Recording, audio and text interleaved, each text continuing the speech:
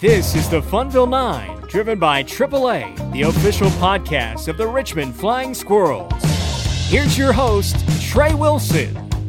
Hello and welcome to today's Flying Squirrels pregame conversation. Today, Blaine McCormick got a chance to talk with Carter Aldrete, who had an historic night here at Hartford this week. On Thursday night, he hit 3 home runs in the Flying Squirrels' win over the Yard Goats. It was part of a franchise record 8 home runs in that game by the Richmond offense, which was the most home runs in a game for a team in the Eastern League since 2006. But Aldrete was a big part of that. 3 home runs in the game. It's just the second time in Flying Squirrels franchise history that a batter has homered 3 times in one game. The only other time was back on June 26, 2010 in Erie, and that was by Thomas Neal. So Carter Aldrete joins a pretty short list, just 2 players who've gone deep 3 times in one game. And Aldrete got a chance to talk with Blaine about his performance in that game against the Yard Goats and a little bit more. Here's Blaine's chat with Carter Aldrete on his 3-homer historic performance against the Hartford Yard Goats.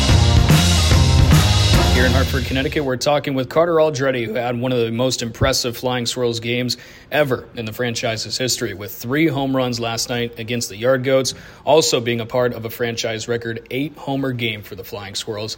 And Carter, I mean, when you have that kind of game, you got to feel good going to bed that night, huh? Absolutely.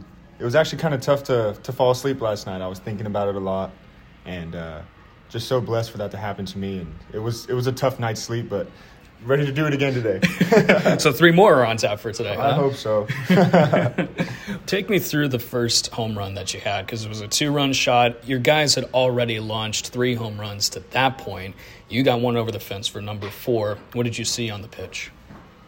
To be honest, I didn't see much. It was kind of a tough visual early in the game because of the lighting, and that lefty was throwing out of a weird slot, and he just threw a cutter in on my hands, and I kind of just got barreled to it, and that was the first one.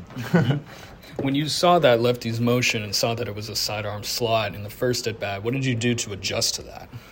My first at-bat, their second baseman was standing right in his arm slot wearing a white uniform, so I couldn't see the ball well, and my second at-bat, thank God there was someone on base, so the second baseman was shifted a little bit more, so I got to see the ball a little better. And second pitch, like I said, threw a little cutter in, and I'm just glad my barrel hit it, and it gave me some confidence going into the next couple at-bats. And the next at-bat, another same kind of situation. Runner on base, you're facing a different pitcher at that point, but still putting a good barrel on the bat and getting one over the left field fence. Take me through your second home run. My second AB, I think it was a fastball in from the righty, 3-2 count. I had just fouled off a couple sliders, so I just said, you know what, I'm going to look for a fastball out over the plate, and it happened to run in a little bit, and I thought it was a line drive double. Kind of just snuck over the wall, so I was thankful for that. And then your third home run, I mean, you already have 2 in the game. I'm not making any assumptions, but were you trying to go for a third home run at that point?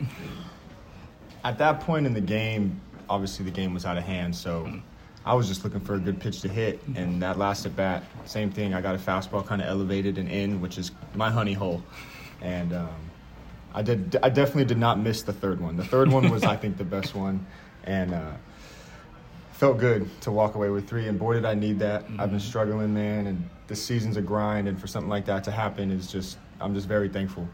You mentioned that grind, and I mean, we always talk about the dog days of August and trying to get through this long season, but having that kind of a game, what does that do for your heart going forward? I would say it's definitely a confidence booster, and at the end of the day, it's just God letting me know never to give up, because, I mean, I've been down bad, I've been struggling, dealing with injuries, and just not playing great baseball, playing hurt.